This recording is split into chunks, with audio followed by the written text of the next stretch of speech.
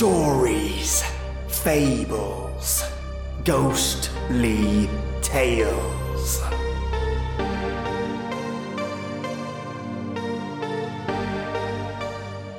Welcome, listeners. I wanted to bring a sense of mortality in our story lineup. We'll be covering the topic of death, and specifically, accidental, preventable, or purely by chance created death. These are true stories, accounts by people like you or me, whose lives have been shaken and changed forever. This is a warning up front. This is not an episode for little ears. Just gonna repeat this, not an episode for little ears. And not to be taken lightly. I cover suicide, car accidents, shooting, and more in this episode. If you're feeling good, this may ruin your mood. If you're feeling awful, skip this episode. I won't be adding music, and I won't be sharing the names of those that shared these stories for privacy reasons. So, buckle up for some morbid stories, and just for a short time, let the sense of mortality slither in. Story 1. It's been 8 years, and I still think about it every single day. I get anxiety when driving at night, or in bad weather, or if other people are in the car. I've recently started receiving some therapy and it has helped a bit, but at this point I can't imagine not feeling guilty. I was the driver in a car accident in which my best friend died. She was one of the 5 passengers. We were 19, and I was the designated driver after a night out, so I was sober. I was driving my roommate's car, and when getting onto the interstate, I got too close to the rail on the side and overcorrected. I lost control of the car and it flipped. Everyone else was relatively unscratched. 2 people received a few stitches, but that's it. This friend and another passenger were riding in the very back of the SUV. The friend had also borrowed my roommate's car a few days earlier, and she had picked up these large cement pieces that are sidewalk inlays that had the name of the streets in the city in which they lived, and those giant cement pieces were still in the back where they were sitting. She sustained most of her injuries from those cement blocks. She lived to make it to the hospital, and her parents were able to get there, but the injuries were so extensive that the doctors said she would be in a vegetative state if they could even save her. Her parents opted out of that option. She would have hated to live like that. I would give anything to go back to that night. I would take a different route home, or not join them at all. I miss her a lot. Story 2. About 5 years ago, I hit an old lady in the street while I was on my motorcycle. I believe she was dead on the scene, but wasn't pronounced dead until the hospital. I wasn't drinking or speeding. She just ran across the street chasing the bus. I always remember the instant she turned to look at me before I hit her. It definitely shook me up, and I'm rather sensitive to crossing the street, especially jaywalking or outside of a crosswalk. Every once in a while I get a flashback and kind of shudder, just remembering everything, replaying it over and over. I still live near where it happened and have to drive the street occasionally. I always am cautious now in areas with lots of pedestrians, watching carefully to make sure no one is crossing. I think it didn't help that at the spot I hit her, I've had cars or people try to cross before, cutting me off. I remember the day it happened. I was driving slower than I might usually because I knew it was a trouble spot. There's still that what if I hadn't driven it, or what if I saw her before she started crossing. I'll always have that with me, knowing she died, and her kids and grandkids never saw her again. Knowing she was trying to get to work, to provide for her family, only to get killed by someone else on his way to work. It's terrible. I'd never spoken to her family, though her son was at the scene that day, and I can't imagine what they went through. But I hope they know it wasn't intentional or neglect on my part, and I hope they are doing okay. Sometimes I imagine what it would be like to meet them. I don't know what I would say. Or do. Story 3. I used to be an airline pilot for a relatively large regional airline. Because I didn't make much money doing it, I worked as a flight instructor on my days off from the airline. One day, a student of mine and I were up practicing some maneuvers over an area with a lot of trees. As we were finishing up and about to go back to the airport, our engine started acting weird. It was a bit rough and we lost RPM. No big deal, I thought. I figured we were just running the mixture too lean. So I enriched it, but had no improvement. I started heading towards a field we passed, a few miles back.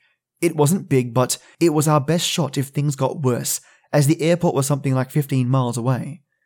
The engine only got worse. I was having trouble maintaining altitude, and I radioed in a mayday call with our position. Eventually, the engine died completely. I tried to restart, but nothing worked.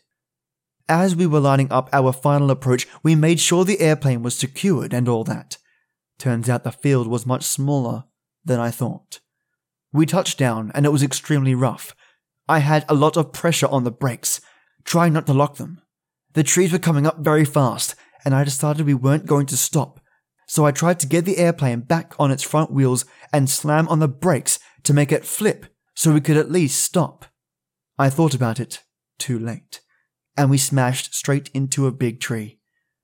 I can't remember very clearly getting out, but I do remember seeing my student in the front seat slouched over with his head to the side. I tried to yell for him to get out and realized his eyes were open. The local police arrived within minutes of touching down, and later, they said they saw us coming in. They got my student out and took me to a hospital to be looked at and x-rayed because I had bad pain in my neck and back. They pronounced my student dead at the scene, his neck snapped on impact. I didn't have any legal action taken against me or anything. It was deemed that I did the right thing in the situation. I just wished I could have gotten the plane to flip over. I feel guilty. His wife blamed me and tried to sue me. Now, I have extreme anxiety and don't fly anymore. I wish I could bring myself to it because I truly loved it. I work construction now because I've always loved building stuff and fixing up the house. I'm 36 years old now and have it on my bucket list to fly one last time. Story 4. Several years ago, I accidentally killed 2 kids. I was driving on the highway and my front right tire exploded. This caused me to lose control of my car. When my car swerved, it went into the opposite lane of traffic, slamming into the rear side of a car. After the accident, I was emotionally destroyed for months. I would never get into a car, not even as a passenger. Anytime anyone tried to convince me or coax me into it, I would have a small breakdown. A week after the accident, the parents of the kids, who were also in the car but somehow relatively unharmed, invited me to their kid's funeral. I went, expecting them to hurl every insult imaginable at me. Possibly, the father of my victims would even beat the shit out of me. No matter what was said or done to me, I would have deserved it. But when I got there, the both of them came up to me and immediately hugged me and told me it wasn't my fault. Here were 2 people whose lives I had essentially ruined, and they were trying to mend my broken heart, when it should have been the reverse. The moment they said those words to me was like some indescribable pain, because I knew I didn't deserve such kindness, especially from them. To this day, I still do not drive, though I do get into cars where other people are driving though. It causes me great anxiety. I also go to therapy weekly and have moved from the suburbs to the city, so I can live a daily life that does not require having a personal vehicle, because I just can't ever see myself behind the wheel again. I will forever regret that day, and would gladly give my life if it meant those kids could be alive again. But unfortunately, life isn't ever that fair. Story 5. Without a doubt, one of the hardest things I've ever been through. I was driving to meet my mum for dinner near her work after class. It was maybe 7 p.m. I typically take the highway when heading out that way, but it was a nice day, so I decided to take the back roads. Along the way, there was a cyclist going along. I noticed him, but he was in the bike lane, which was decently sized. The road was 45 miles per hour, but I had slowed down some. As I got closer, I made sure to get closer to the center line to give him some space. Then, once I'm barely a few yards from the guy, he decided to turn directly in front of my car. He didn't make any indication that he would be turning. He didn't so much as look. And there wasn't an intersection in the area. But nonetheless, here he was, directly in the path of my car, with barely a few feet separating us. I remember very distinctly everything seemed to slow down. I reflexively slammed onto my brakes as hard as I physically could. I watched in agony as my car screeched toward him. The last thing I remember is his body coming up onto my windshield, the sound of crunching metal and breaking glass, and the blood. Supposedly, I had called the cops hysterically begging for help. When they had arrived, I was on the ground, kneeling next to the man sobbing, as he laid face down on the sidewalk not moving. He was pronounced dead at the scene. After the accident, I went numb. I couldn't sleep. I couldn't eat. I was so nauseous, I could barely stand.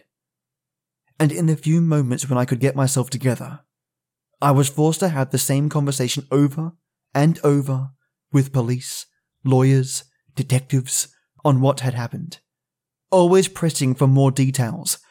It was torturous and felt never-ending.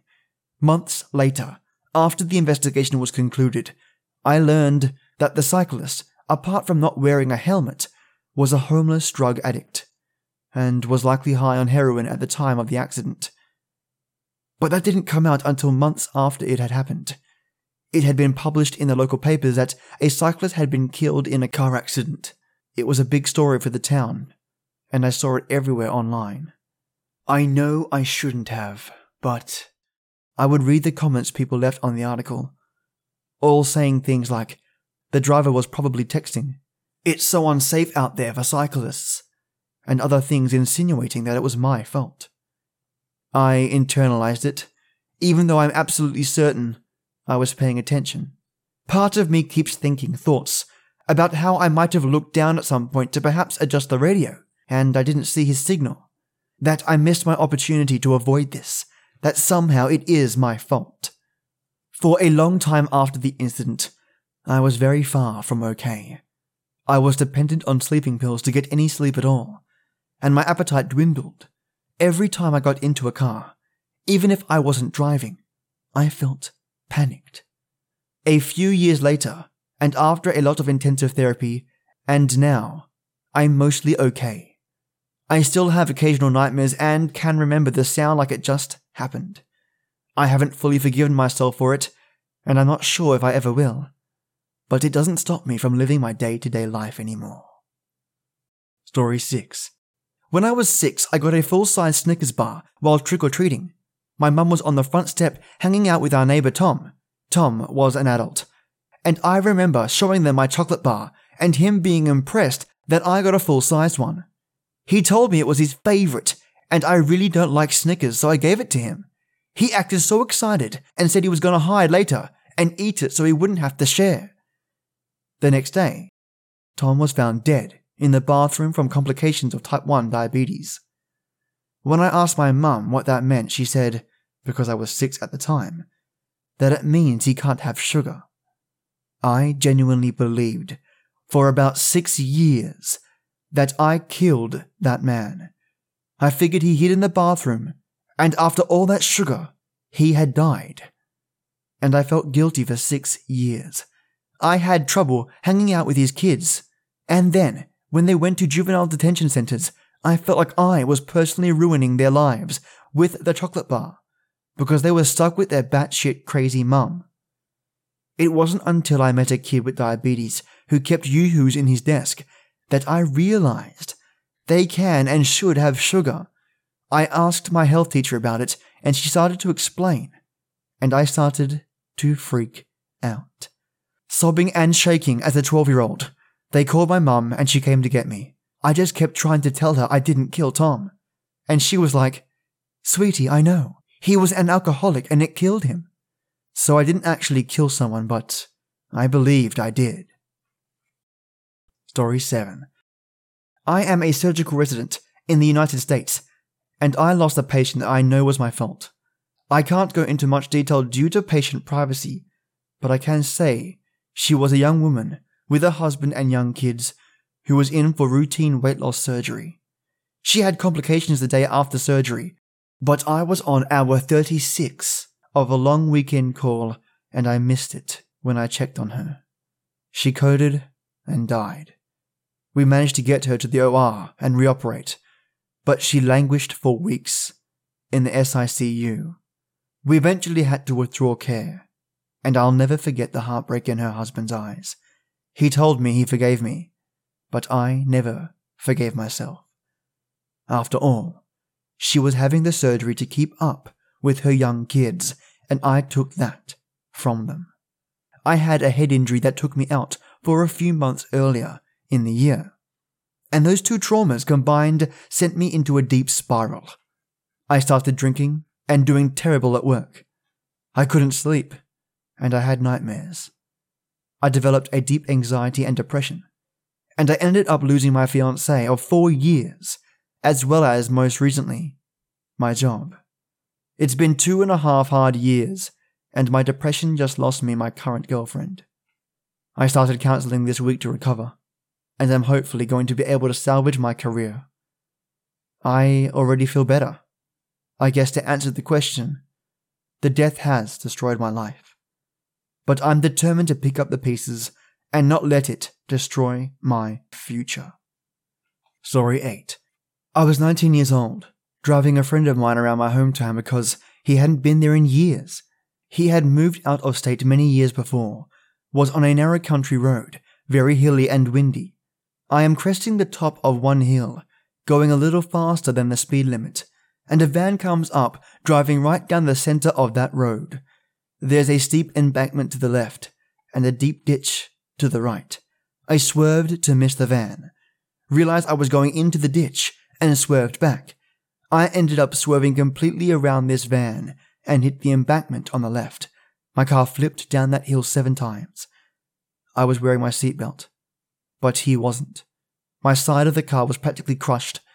His barely had a dent. But because I was wearing my seatbelt, I just got glass embedded in my face and scalp and messed up my left eye, shoulder and hip. Because he was not wearing his seatbelt, he broke his neck. He blamed me for the accident and for everything that happened to him. So I've not heard from him since it happened. I can only assume he's dead now, as the life expectancy of full quadriplegics is pretty low. It's been 15 years. But no one gets in a vehicle that I am in without a seatbelt. Period. Story 9. When I was a teenager, I lived in a state that had very lax gun laws. I thought guns were cool, and my parents thought I was a responsible person, so they bought me a rifle and 2 handguns. I was generally responsible with them, always carried them unloaded, cleaned them, only shot them in the target range my father built, always kept them and the ammunition locked up.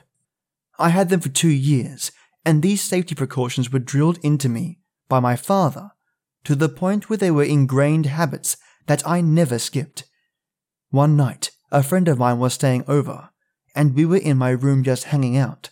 Sometimes we would take out the revolver and practice twirling it on our fingers, quick drawing, stuff like that.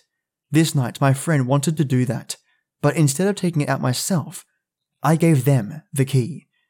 They took it out and were twirling it around. Then I took my turn. While I was fiddling with it, it went off and hit my friend. I ran out of the room screaming. The police were called and my friend was taken to the hospital, where they pronounced them dead. To this day, I have no idea how a live round was in that gun. I was sitting 3 feet away from them when they took it out of the lockbox it was in, so I'm certain they didn't put one in. I always checked the gun when I took it out, and before I put it away. My friend didn't check when they took it out that night, and I didn't want to yell at them. We both had just went shooting the day before, and I remember checking the gun before putting it back, because I was explaining to my friend what the safety procedures were and went over checking it when putting it away. The only other person who had a key to the box was my father, and he said he hadn't touched the guns. After that, I was a complete emotional wreck. I was basically catatonic for months. It was near the end of the school year, and I don't remember taking finals, or if I had to make them up, or just got excused. It's a total blank. I was prosecuted and represented by the PD. I went to the court dates and sentencing, but I remember exactly zero of this. I don't remember what the ultimate charge or plea deal was, but I was sentenced to 1,000 hours of community service, so I suspect it was a firearm charge of some kind. My parents lost the paperwork in a move a while back and have since passed away. The court doesn't have records going that far back, so I have no way to see what my charges were, or what the testimony or evidence consisted of. I wasn't a super popular person to begin with in school, and after this, I was less so. There were some people that became my friends after this, but most of the people I was friends with shunned me.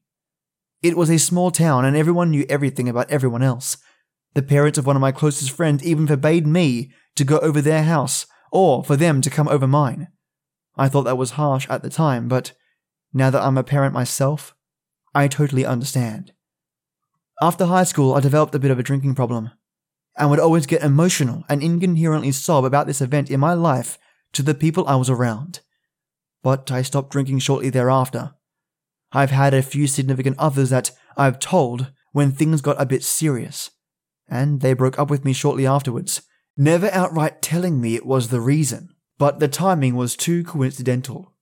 So I stopped telling anyone. I stopped thinking about it. Eventually I made my peace with it, I guess. This was decades ago, and I only think about it occasionally now. I have a spouse and kids, and have mostly moved on with my life, but I, obviously, do not like guns. I have never owned nor touched a firearm since. I did not allow my children to have or use guns while they were young, and I always asked if the parents of my children's friends owned guns, and how they were stored before allowing them over. All of this was over 3 decades ago, and I always blame myself because I didn't check the gun when my friend got it out. I will always blame myself for being so cavalier and being so reckless with them. I will always wonder how that round got in the gun, and whether my father took it out and forgot his own rules, despite his denials. If my friend put it in slyly for some unfathomable reason, or if I overlooked it, even though I clearly remember checking. I will never know how this happened, but will carry the guilt for the rest of my life. I haven't spoken of this in over 10 years. Thank you for listening. It felt good to put it out there in the world. Story 10. I killed a man in a casino parking lot. My wife and kids were at home and I went to the casino to play a little bit. I don't drink, so that's pretty much what I do to get out. It was roughly 3 a.m. when I left the casino. I had played all the money I brought and walked to my car. I parked in the back under a parking lot light, and when I opened my door, I sat sideways and texted my wife that I was on my way. A man came around the side of my car and pushed me into my car, my back laying against the side of the center console. He had a knife and demanded my phone, money, and keys. My gun is strapped to the front of the driver's seat, right above the adjustment bar. I drew it and shot him in the chest and abdomen 5 times. When the police arrived, they took me into custody and took my gun. Luckily, the light pole I parked under had a camera on it, so they had clear evidence of self-defense. The man had a cocktail of drugs in his system and was wanted for armed robbery. So I don't lose much sleep over it, but I do think about it a lot. I wouldn't say I'm scared or anything, but it's definitely put the human mortality into perspective. I never had a court case or anything. I guess since it was an Indian casino, tribal police like to move that stuff along. I'm not very good at talking about it, but it did make me start thinking about how quickly things can happen. I still have that gun, but I carry a different one now. I just keep it in my nightstand safe, as a reminder. My wife doesn't bring it up or anything. We just kind of treat it as if it didn't happen. But I think about it a lot. It's been 3 years, but I can definitely tell you that all the people who act all big and bad about carrying are full of shit. It's not fun to have to shoot someone. It's not fun to have a flash thought of, what if this man kills me and I don't get to see my kids? I honestly wish I never had to shoot the man. Everyone deserves a second chance. But in that moment, I feared for my life and my children's future. In a perfect world, we wouldn't need guns. But we don't live in a perfect world. I'm still a firm believer in concealed carry, and I honestly believe that if I hadn't had my gun, I wouldn't be raising my 4 kids right now. Even though no one blames me, I still blame myself. I ended his life, but if he hadn't made the choice to attack me, he'd be alive. I don't know. I just have a hard time sorting it all out in my head, even after all this time. Story 11. I work as a cashier at a gas station, and about a month ago a man walked in and just stepped to the side. One of our sales reps looked at him, and when he asked if he was okay, he said he wasn't feeling good, and his brother was coming to pick him up to take him to the hospital. We asked if he needed an ambulance. He said no. Couple of minutes later, he thinks he's having a heart attack and asks for a chair. I give him one and ignore his decline for an ambulance, and called one anyway because while on the phone with the ambulance, he started spazzing out, and the sales rep laid him on the floor, and the man was just shivering, and his arm was curling. The ambulance finally came, and he was carried on a stretcher, but I watched him take his last breath, shortly before the ambulance came. I still think if I would have just ignored his first decline for the ambulance, that maybe the ambulance would have got him, and maybe saved him before it got too bad. Turns out, he had just left the hospital after open heart surgery, and him and his girlfriend got into a fight on the way home. It was a chilly night. He made her pull over, and he got out of the car to walk the rest of the way. I guess the walking in that cold, after open heart surgery, stressed his heart out. Craziest part, exactly a week later, a man walked in, stood in the same spot as the other man, knew he was having a heart attack, and asked for the ambulance right away. I called one, and he was saved. Story 12. A friend of mine is a boxer. He was at a professional match fighting against a friend. His opponent was acting a bit off. He wasn't sure if the fight should continue, but the ref and the coaches and his friend all said it was fine. He landed a punch, and it killed him dead in the ring. Brain aneurysm from the impact. Left behind a wife and a kid. There are people on the field and in the ring whose job it is to keep their players safe, and even they make bad calls or don't catch it. They are trained to see when something is wrong. You aren't. Serious injury and death is a risk in full contact sports, even when things are by the rules. To my friend, you were just playing the game to your best of your ability. It wasn't your fault. Story 13. I know there's plenty of people on here far more affected by their stories than I have been, since the responsibility of my situation is debatable. When I was in my sophomore year of high school, my mother killed herself. Her own father had committed suicide a year previously, and my father had passed away months beforehand from steroid abuse. My mum was a mess. She said daily how she didn't want to live anymore, in a world where her father and husband were both gone. Her own mother was in the throes of very bad dementia, eventually progressing into Alzheimer's. She, my grandmother, had to be reminded daily of the fact that her husband had died. It was a bad time in my family. I'd been very close with my grandfather, and had a poor relationship with my father. At the time, I was confused, grief-stricken, and just lost. I started having panic attacks at home, and stayed late at school in my friends' homes so that I could evade the stressful environment. But I was my mother's rock. She had almost no friends where we lived, because my father was abusive and tried very hard to keep her isolated. She'd said multiple times that I was her only friend. I should have been there for her.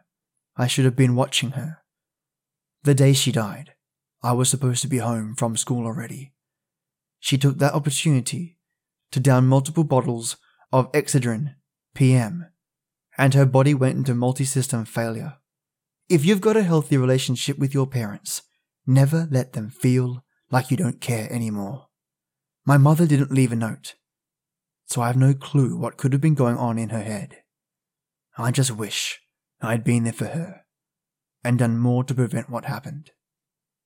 And now for the last one for today. We had a relative living with us because he was going through chemo and radiation for cancer. He was getting mucus plugs, and we had to try and suction them out so he wouldn't choke.